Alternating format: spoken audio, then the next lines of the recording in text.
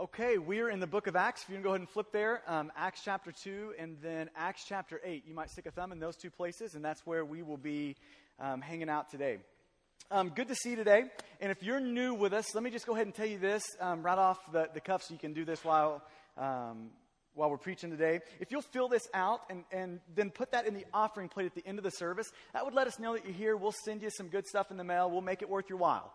And so if you'll fill that out for us today, and then when we pass the offering plate at the end, that would be a perfect place to sit that. Okay, so we are traveling through the book of Acts. That's where we're going to be for most of this fall. And we've come to an interesting passage, a really famous passage in the book of Acts that you've probably heard preached 1,000 times. We're about to spend 5 weeks in it. And it's kind of this description, this descriptive picture that Luke gives of the early church. And so now let me make this distinction right off the cuff here, though. It's not a prescriptive picture.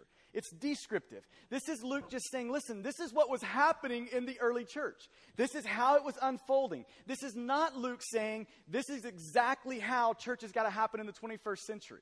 Okay, let me make this clear with maybe this illustration. In verse 44 and 45, we're about to read this. He's going to say all these people had their possessions in common. They all threw it into one big pot. And so if you had a house, you threw it in there. If you had some land, you threw it in there. If you had a dog, everything they had, they threw it. If you had a college student, probably $9 thrown into the pot. And so they threw all their stuff in there together, and then they dispersed it to people who had need. And so that's just a descriptive picture. It's saying this is how it was working in the early church. It's not saying that, okay, 21st century church America, let's throw it all in one pot and then let's disperse it. It's not trying to get that across. It's just a descriptive picture. Here's how it was unfolding. Okay, so let me read this to you. We're going to start in verse 42. And here's why we're spending 5 weeks in it. In this picture of the early church, I think we're going to see some values that they had, like some core values in the church that he's describing here that I think transfer over into any culture, transcend every time period. And so in the 21st century, it's very applicable to us. And so we're going to pull out these core values over the next 5 weeks and talk about how does this apply to our Stonegate family? Like how do these values that we see here apply now today? Okay, so here we go, verse 42. And they... this is the 3,000 people. Peter had just preached. 3,000 people got saved, and they devoted themselves to the apostles' teaching and fellowship, to the breaking of bread and the prayers. And awe came upon every soul, and many wonders and signs were being done through the apostles. Verse 44. And all who believed were together and had all things in common. And they were selling their possessions and belongings and distributing the proceeds to all as any had need. And day by day attending the temple together, and praising God and having favor with all people. And then listen to this last phrase here. And the Lord added to their number day by day those who were being saved. Don't we want that? Let me read that again. And the Lord added to their number day by day those who were being saved. And so real quick, you see that it is God who saves. Amen? Like this is a God-directed thing. But here's the other end of this, is that God typically uses ordinary means. So it is a God who saves through ordinary people like you and I living in such a way that we get the gospel out. Now here's how we're going to articulate this, and this is kind of the first core value that we're going to talk through this week. We're going to articulate it like this. It's called missional living. It's the idea of us living in such a way that the gospel flows through us to other people. Okay, now if that's the first time you've heard it, let me go to Wikipedia, of all places, and we're going to get a definition for you here. It'll be on the screen. Missional living is a Christian term that describes a missionary lifestyle, adopting the posture, thinking, behaviors, and practices of a missionary in order to engage others with the gospel message. Okay, that's what it means to live on mission, missional living. It is us adopting this posture of a missionary and living that out here. Okay, now let me do a quick recap to get us to the end of chapter 2. Luke writes the Gospel of Luke, volume 1. Acts is volume 2. So they go together. It's volume 1, volume 2. The Gospel of Luke, then Acts. And so at the very beginning of Acts, Luke wants you to know what the foundation for all these acts that we're about to see. And so he's going to point right back to the Gospel of Luke right from the beginning. He's going to say this: I formally dealt with all that Jesus began to do and teach. So automatically Luke is wanting us to see backwards to the cross. So he wants to make sure we have in view the gospel. Because the gospel is what enables all of these acts that we see in the book of Acts. The gospel enables all of these things. So the gospel is the foundation that all of these beautiful acts are built on. The gospel is the foundation. Take a Saul, for instance, in Acts chapter 9. It's this radical conversion. I can't imagine a more hardened man to the gospel. And the gospel comes along and is the foundation point that totally changes Saul. It is the foundation for all these miracles, all these things that we see happening in the book of Acts have their foundation in Luke, in the gospel. So here's how we articulated this last week, that the gospel changes everything. I mean, are we okay with that? The gospel changes everything for us. The gospel does it all. Okay, so the gospel comes along, and here's what it does for you and I personally. The gospel comes along, and it's going to justify us before God. So now no longer are we declared guilty, but now God takes that guilty verdict for us and makes us innocent. Now we're seen as righteous. It reconciles us. We were enemies with God, but because of the gospel, we are friends of God, right? Okay, the gospel is going to redeem us. We're in the bondage of sin. The gospel frees us from that. The gospel in 2 Corinthians 5, it's going to say this, that the gospel makes us a new creation. That is the gospel playing itself out. In Jeremiah, it's going to describe it this way. The gospel is going to come in and turn your heart of stone into a heart that's got flesh, into a heart that's soft to Jesus. That's what the gospel does. So, okay, wouldn't we all agree that the gospel is great? Wouldn't we all agree with that? The gospel is great. Okay, now here's where this turns. The same God that saves you with the gospel sends you with the gospel. Okay, let me say this again. The same Jesus that saves you sends you. Okay, and that's what we see very early on in Acts. Acts chapter 1, verse 8 goes like this. But you will receive power when the Holy Spirit has come upon you. Okay, we've talked about that last week. When you become a Christian, you joyfully surrender your life, the Holy Spirit indwells and empowers you. And here's what it empowers you to do. And you will be my witnesses in Jerusalem and in Judea and Samaria and to the ends of the earth. So here's what he's saying. That same gospel that saves you, the great gospel that redeems, that saves, the great gospel that does that also sins. So if you are saved by Jesus, you have been sent by Jesus. Okay, here's how I want to articulate it this morning. The gospel manufactures missionaries. The gospel creates missionaries.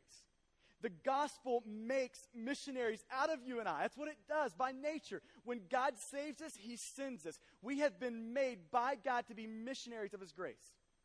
Okay, now when I hear the word missionary, it automatically conjures up weird thoughts. Here's how my weird thoughts go.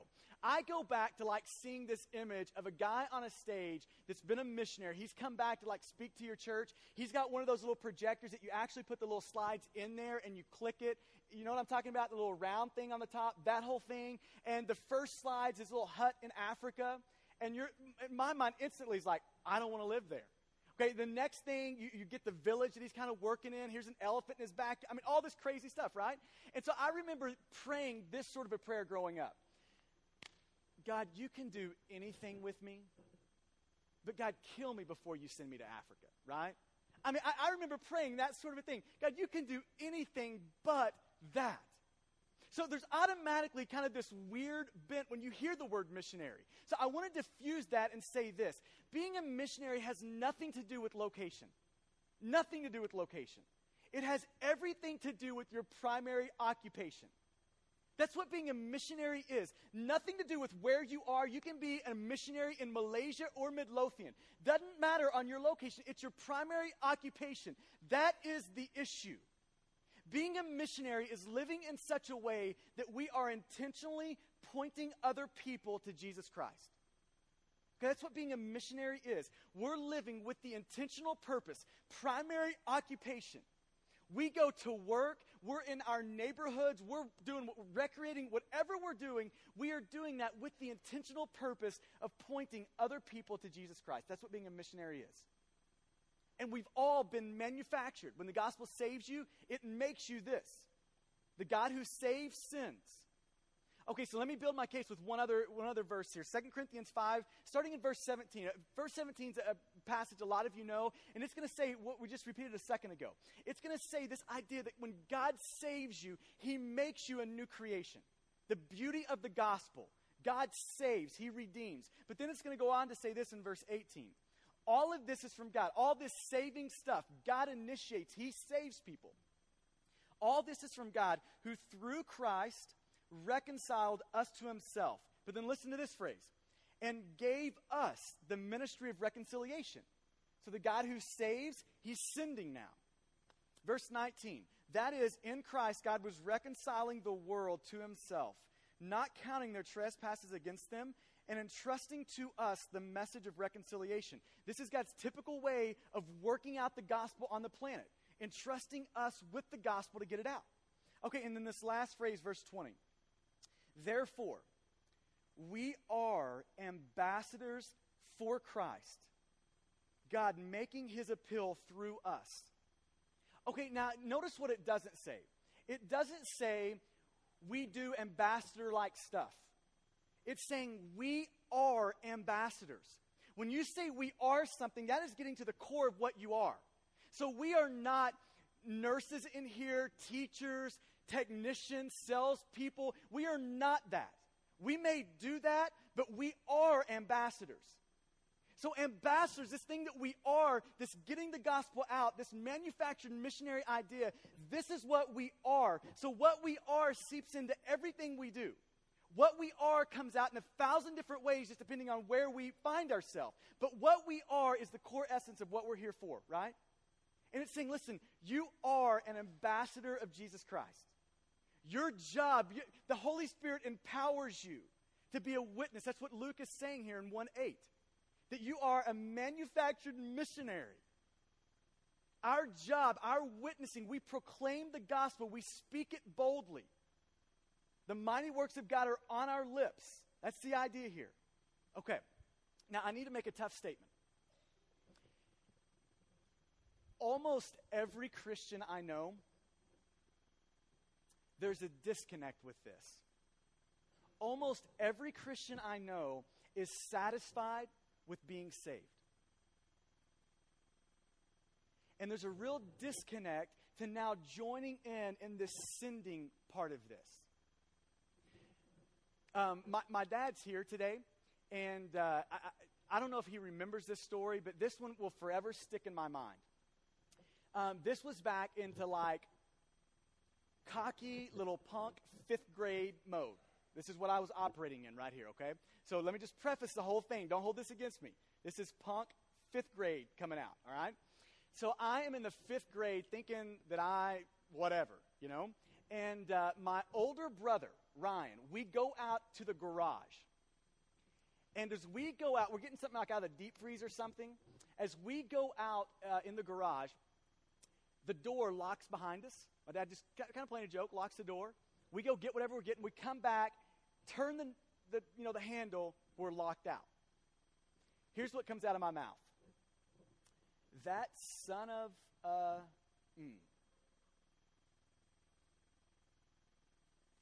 About that time, my dad opens the door. Now, here's what that moment revealed. Like looking back. Like I just want to kill myself looking back at that, you know. Here's what that moment reveals.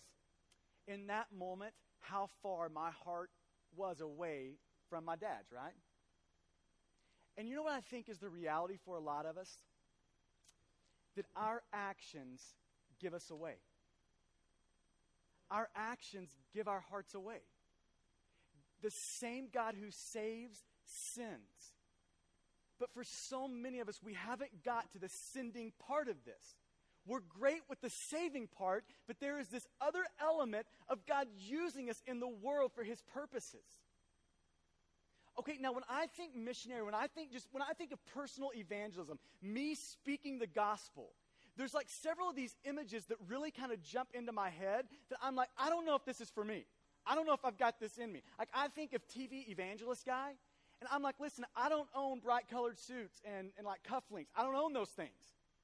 And I don't own a private jet either, you know? I don't have those things. And so I look at that and I'm like, I don't know. I don't have that flamboyant flair. Okay, now I think of downtown Fort Worth. If you've ever been on a Saturday night and you go to watch a movie in downtown Fort Worth, you've got this little ring of guys, probably with these little signs. And as you pass by, they see you going in the movie theater, it's you're going to hell. And I look at that, and I definitely don't have that in me. Like, that is not going to be my message here.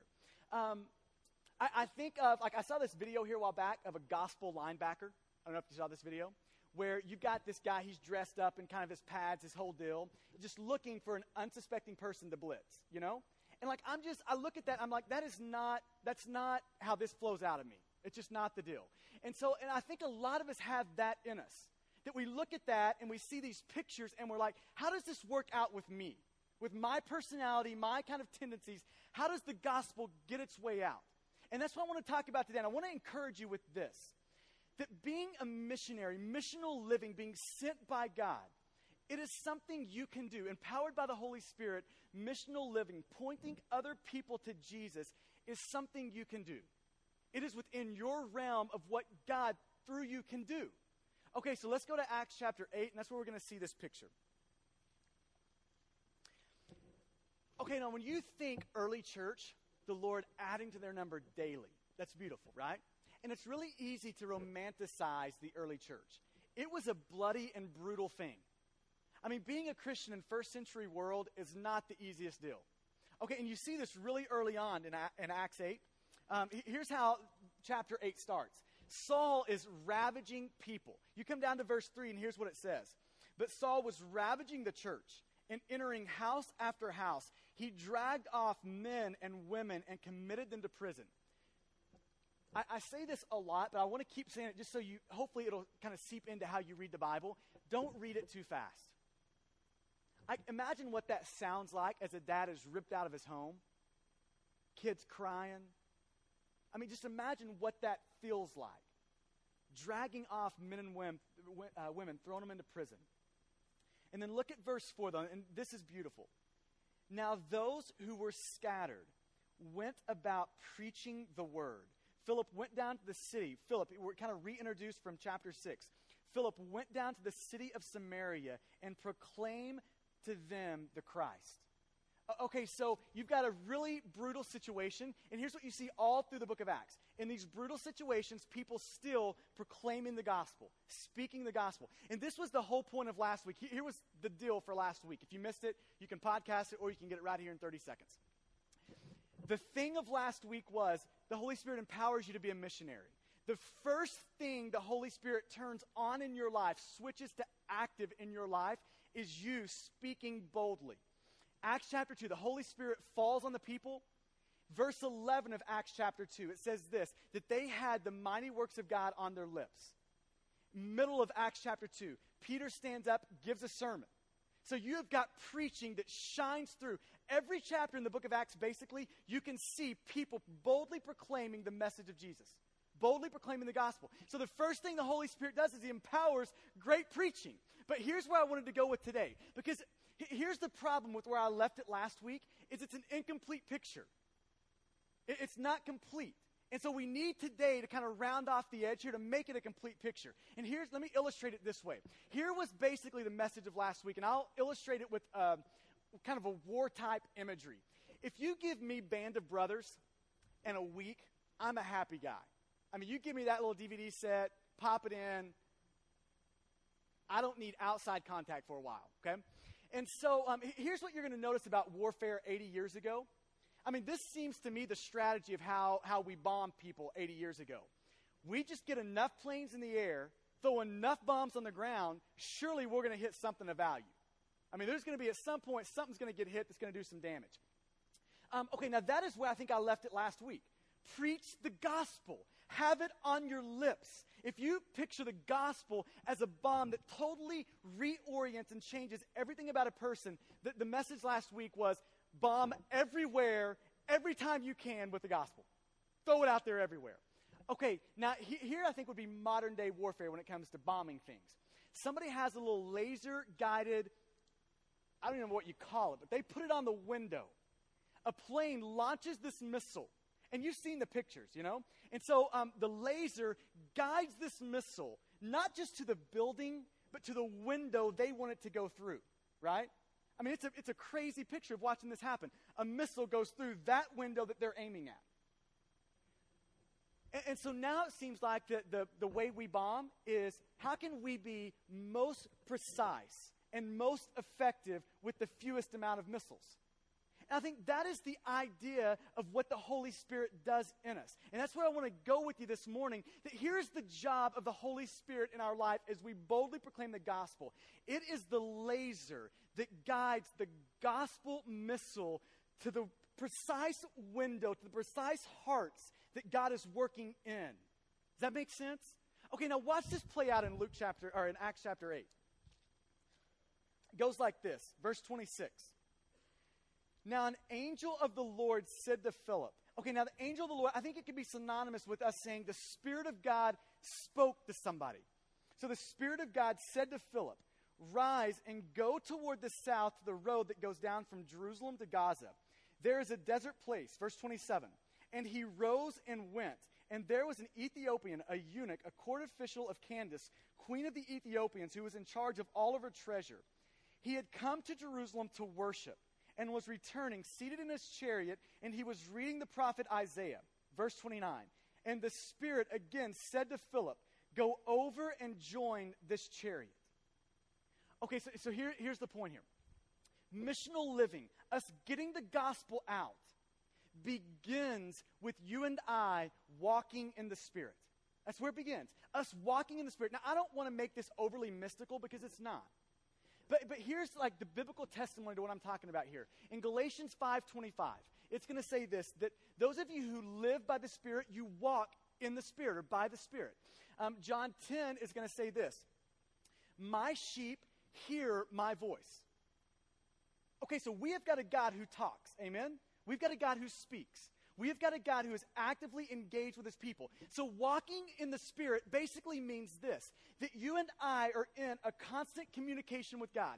When we wake up in the morning, we are asking God to speak. We are listening for the voice of God in our life. That's the point here. The Holy Spirit speaks to us. It leads us. Oh, okay, now, this is where this gets a little bit scary. Like when I make a statement like this. This is not just a God who speaks in Scripture. God also speaks outside of Scripture. Through friends, through circumstances, through you praying. And I'm going to throw this one in here. Through promptings. Where the Holy Spirit just prompts us, just gives us a thought in our heart. Okay, you have God speaking in 1,000 different ways in the Bible. You've got him in a dream to Joseph, your brothers are going to bow down. What 8th grader doesn't want that dream, you know? So your brothers are going to bow down. You've got him speaking to Moses almost in this eerie way. All throughout the Bible, God speaks through a variety of different ways. Okay, now let me clarify all that with this statement. God speaks outside of Scripture, but never contrary to Scripture. And so if you were to walk up to me and say, God's telling me to have an affair. Either you are lying or the Bible's lying. I'm going to go with you. Okay? It's just me. I'm going with you. Okay, he doesn't speak contrary to Scripture. That's not how it works. So everything that he speaks outside of Scripture aligns with Scripture. Okay, maybe I can help on the other side with this. If you're a married man in here, and if I ask you this question, why'd you marry your wife? I mean, I'm sure your first response would be because she's beautiful, she's great. Yeah, okay, we're there. Now, when I pressed you down, I think this is what would come out. Well, God, at the end of the day, God told me to. I think God led me there. Well, okay, unless your woman's name is like Esther or Rahab, you probably didn't flip to a page in the Bible and find her in there. That happened because the Holy Spirit prompts, confirms. He speaks to you, right? Okay, now here's the point with missional living, with us living with this intentional purpose of pointing other people to Jesus. Okay, now write this statement down if you're taking notes here. Missional living is dependent upon attentiveness to and cooperation with the activity of the Holy Spirit. Missional living, us living in this sort of an intentional way, is dependent upon and attentiveness to and cooperation with the activity of the Holy Spirit. This is how the Holy Spirit prompts, leads, guides. This is how the Holy Spirit laser guides the missile of the gospel to people. This is how it plays out. So, okay, in Acts chapter 8, just imagine this. Philip is doing his thing. And all of a sudden, the Spirit of God comes down and says, hey, I want you to go on this road to Gaza. Now, let me ask you this question. Would Philip have gone without that? I don't think he would have. I think Philip was just fine where he was. And the Spirit comes and says, go down that road. That's the road I want you to go down. He goes down the road, then he looks at Philip and he says, now you see that chariot? I want you to go to that chariot. That is a laser on the heart of a person that needs the gospel. Okay, that is what the Holy Spirit does. That's why it is so vital for you and I to be in constant communion with God. For us, on a daily, hourly, minutely level, us hearing the voice of God in our life. Because that is how the Holy Spirit directs us to people who God is working on. So let me ask you this question. Are you hearing the voice of God in your daily life? Tomorrow, you're going to go to your job, you're going to do your thing. Are you hearing the voice of God there? Are you hearing God speaking to you? Okay, now, if you're not, it's not because God isn't speaking. It's not because he's not prompting. It's really easy to overpower the voice of God with busyness, with stuff. You name it. Are you hearing the voice of God in your life? I came from student ministry background, and this happened probably about 5 years ago. It was like a Monday.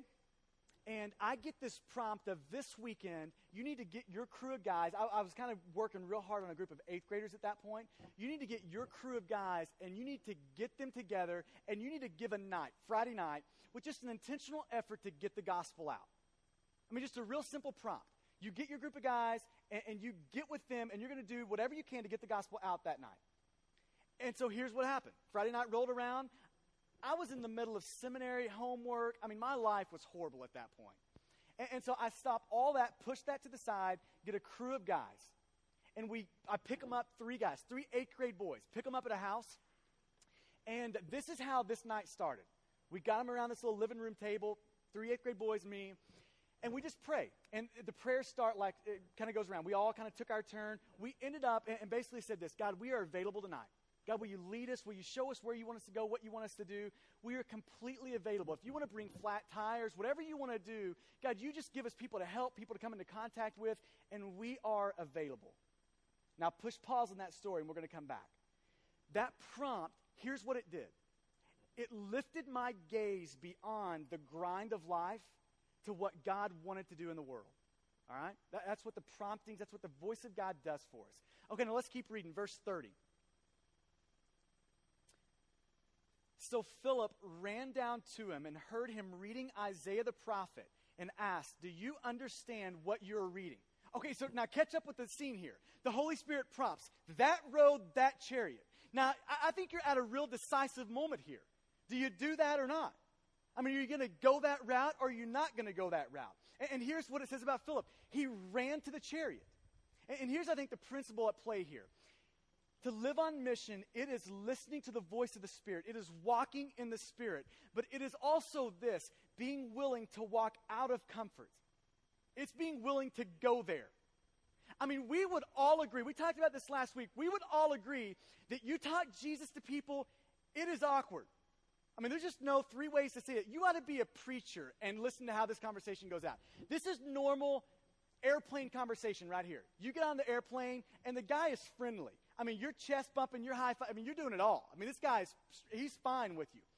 And so you're talking, you're having this conversation. What do? What he tells me what he does. He's a salesman. He's a whatever. Probably throws a couple of words out there in the middle of that. I'm cool with that. It's not like, we're fine. Okay, then the question comes back. Well, what do? This is where it gets awkward, right? Because I say back, I'm a pastor. It's like I said I had the swine flu. This guy totally turns around on me, right? And so you just know talking the gospel is risky. So can we all just make this resolution that we will be willing to step into risky conversation? That is what the Holy Spirit empowers you and requires you to do. That we will step in to the risky waters of gospel conversation. And I think there's a biblical principle at play here. Like, I think of the story in Matthew where the disciples are in the boat, right? They're in the boat. And the water is battering the boat. They're thinking they're about to die. Jesus comes to them, and they're like, whoa, it's a ghost. No, it's Jesus. And Peter looks at him and says, can I walk out to you? And Jesus says, come. That's a prompt of the Holy Spirit. Come. And Peter's got this decision-making moment here. Do I step out or not? Peter steps out. And he walks on water. He steps out, walks on water. Biblical principle goes like this. You have got to step out of the boat. You have got to step out if you want to find out what God is up to. You've got to step out of the boat. You don't walk on water in the boat. You walk on water when you step out of the boat. Okay, now apply this to Philip here in Acts 8. The Holy Spirit says, go, that road, that chariot. Do you do it or do you not? It's risky. You've got to step out to find out what God's going to be up to. He runs to the chariot. There's no guarantee here. He might find a man willing to kill him. It might be Saul in that chariot. Who knows what's going to happen in that chariot? He runs to it, and what does he find? The guy's reading Isaiah. I mean, come on. He's straight up reading Isaiah. Green light, right? That doesn't happen unless he steps out to find that out.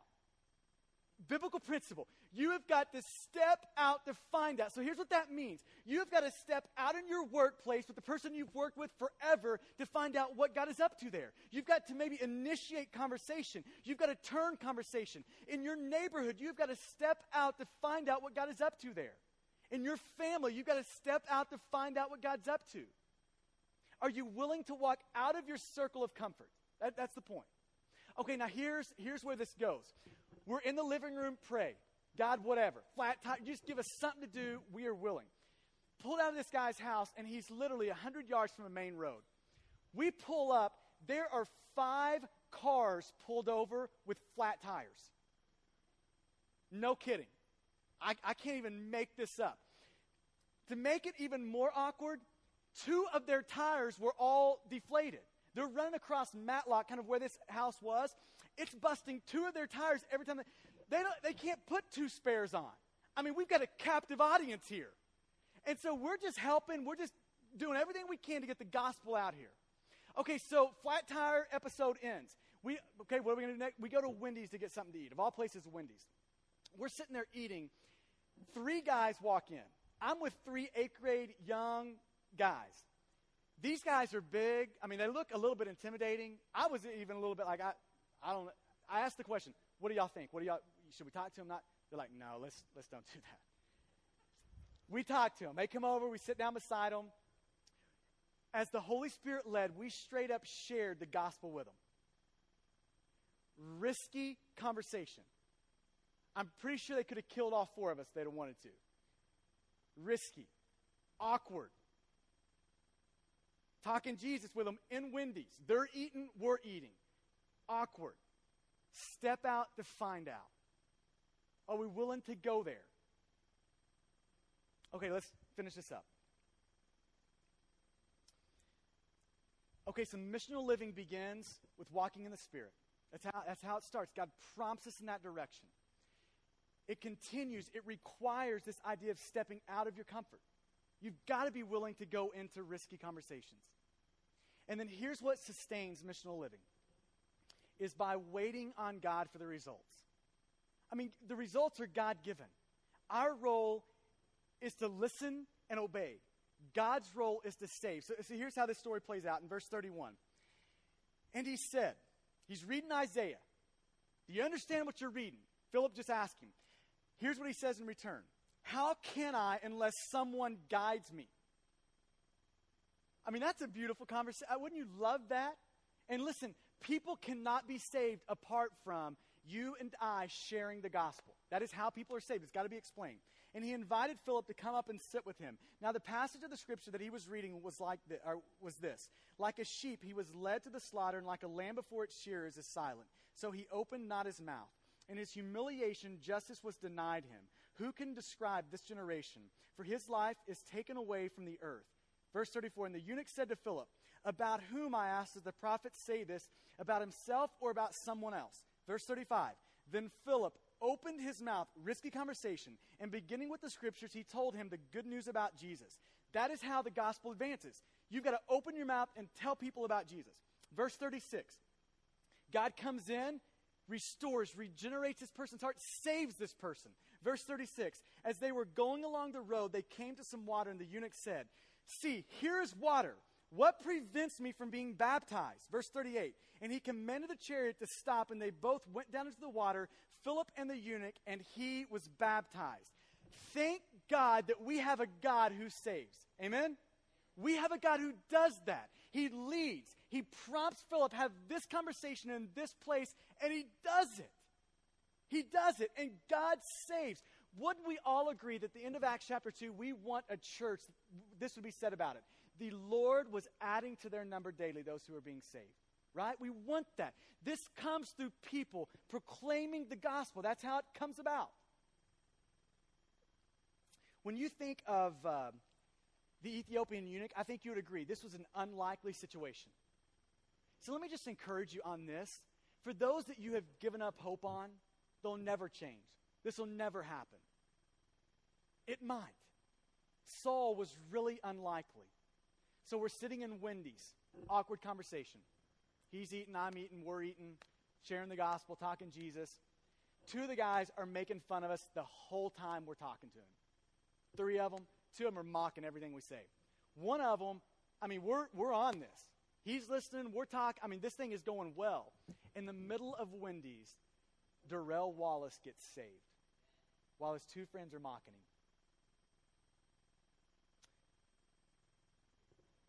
Did you know that if you're a believer, you are a believer because the Holy Spirit at some point prompted a person who listened, stepped out of their circle of comfort, risky conversation, depended on God for the results, and you were saved. Now you say, no, okay, for me, I grew up in a Christian family. Mine was just kind of a natural. I heard a revival thing going on. That's how I got saved. At some point in my past, my family's not always been Christian, right? At some point in my past, somebody took a walk of faith, great-grandpa, somebody, and they shared the gospel, and somebody in my family got saved. And we'll just take it down my dad's side with a grandma, for me, a grandma that raised my dad in a Christian home. My dad becomes a Christian. My dad raises me in a Christian home. I become a Christian, and now I'm a pastor of a church, right? That's how the gospel gets out. It's a chain reaction of a gospel bomb. And may you be responsible to the power of the Holy Spirit of a chain reaction like that, right? Let's pray.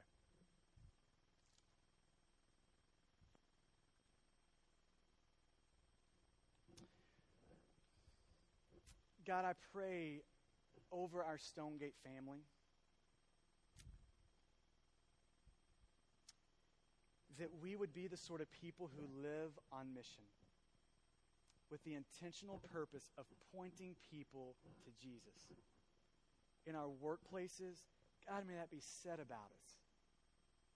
In our neighborhoods, in our families, may we be people living on mission.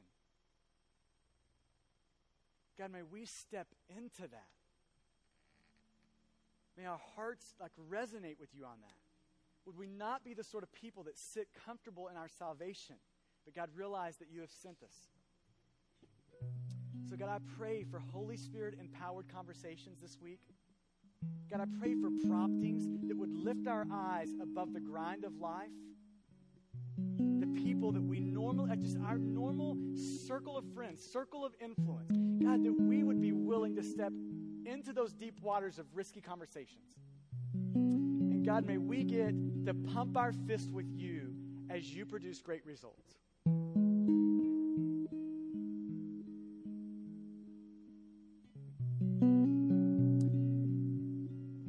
We have pressed hard over the last few weeks of living in the middle of the race. We talked Hebrews 12 a couple of weeks ago, that you run your race, you finish the line, or you cross the line. you run well. But maybe this is the question for this morning. Maybe it's not just you crossing the line and you running this race. Maybe the question this morning is, are you inviting people into the race with you? Maybe it's not just, are you going to cross the finish line? But maybe this morning's question is, who is going to cross that finish line with you? May we all be people who join hands with other people and cross that line with them. So God, we pray that. God, I pray that over our families, over our teenagers, over our ladies in here, over our men in here. God, that we would be gospel talkers.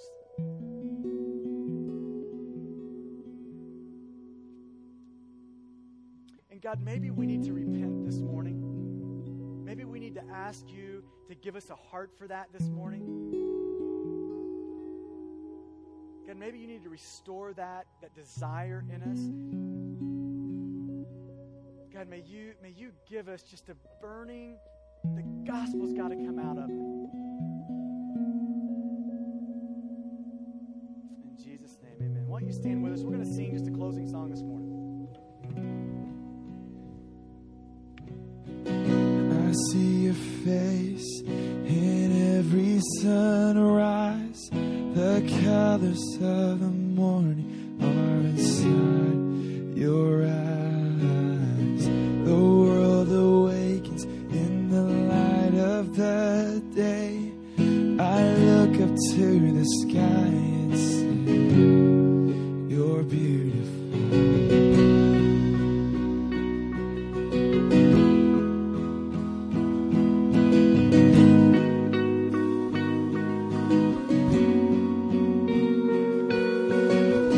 I see your power in the moonlit night, where planets are in motion and galaxies are bright. We are amazed in the light of the stars. It's all proclaiming who you are. You're beautiful.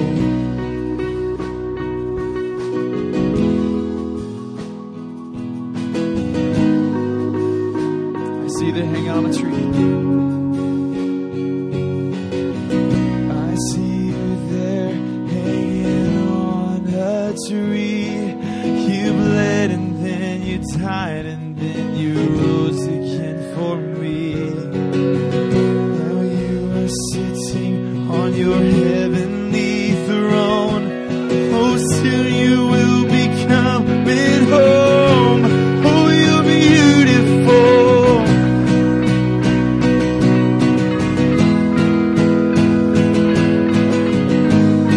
Arrive at eternity's shore. See, when we arrive at eternity's shore, where death is just a memory and tears are no more, we'll enter in as the wedding bells ring. Your bride will come together and we'll sing, you're beautiful.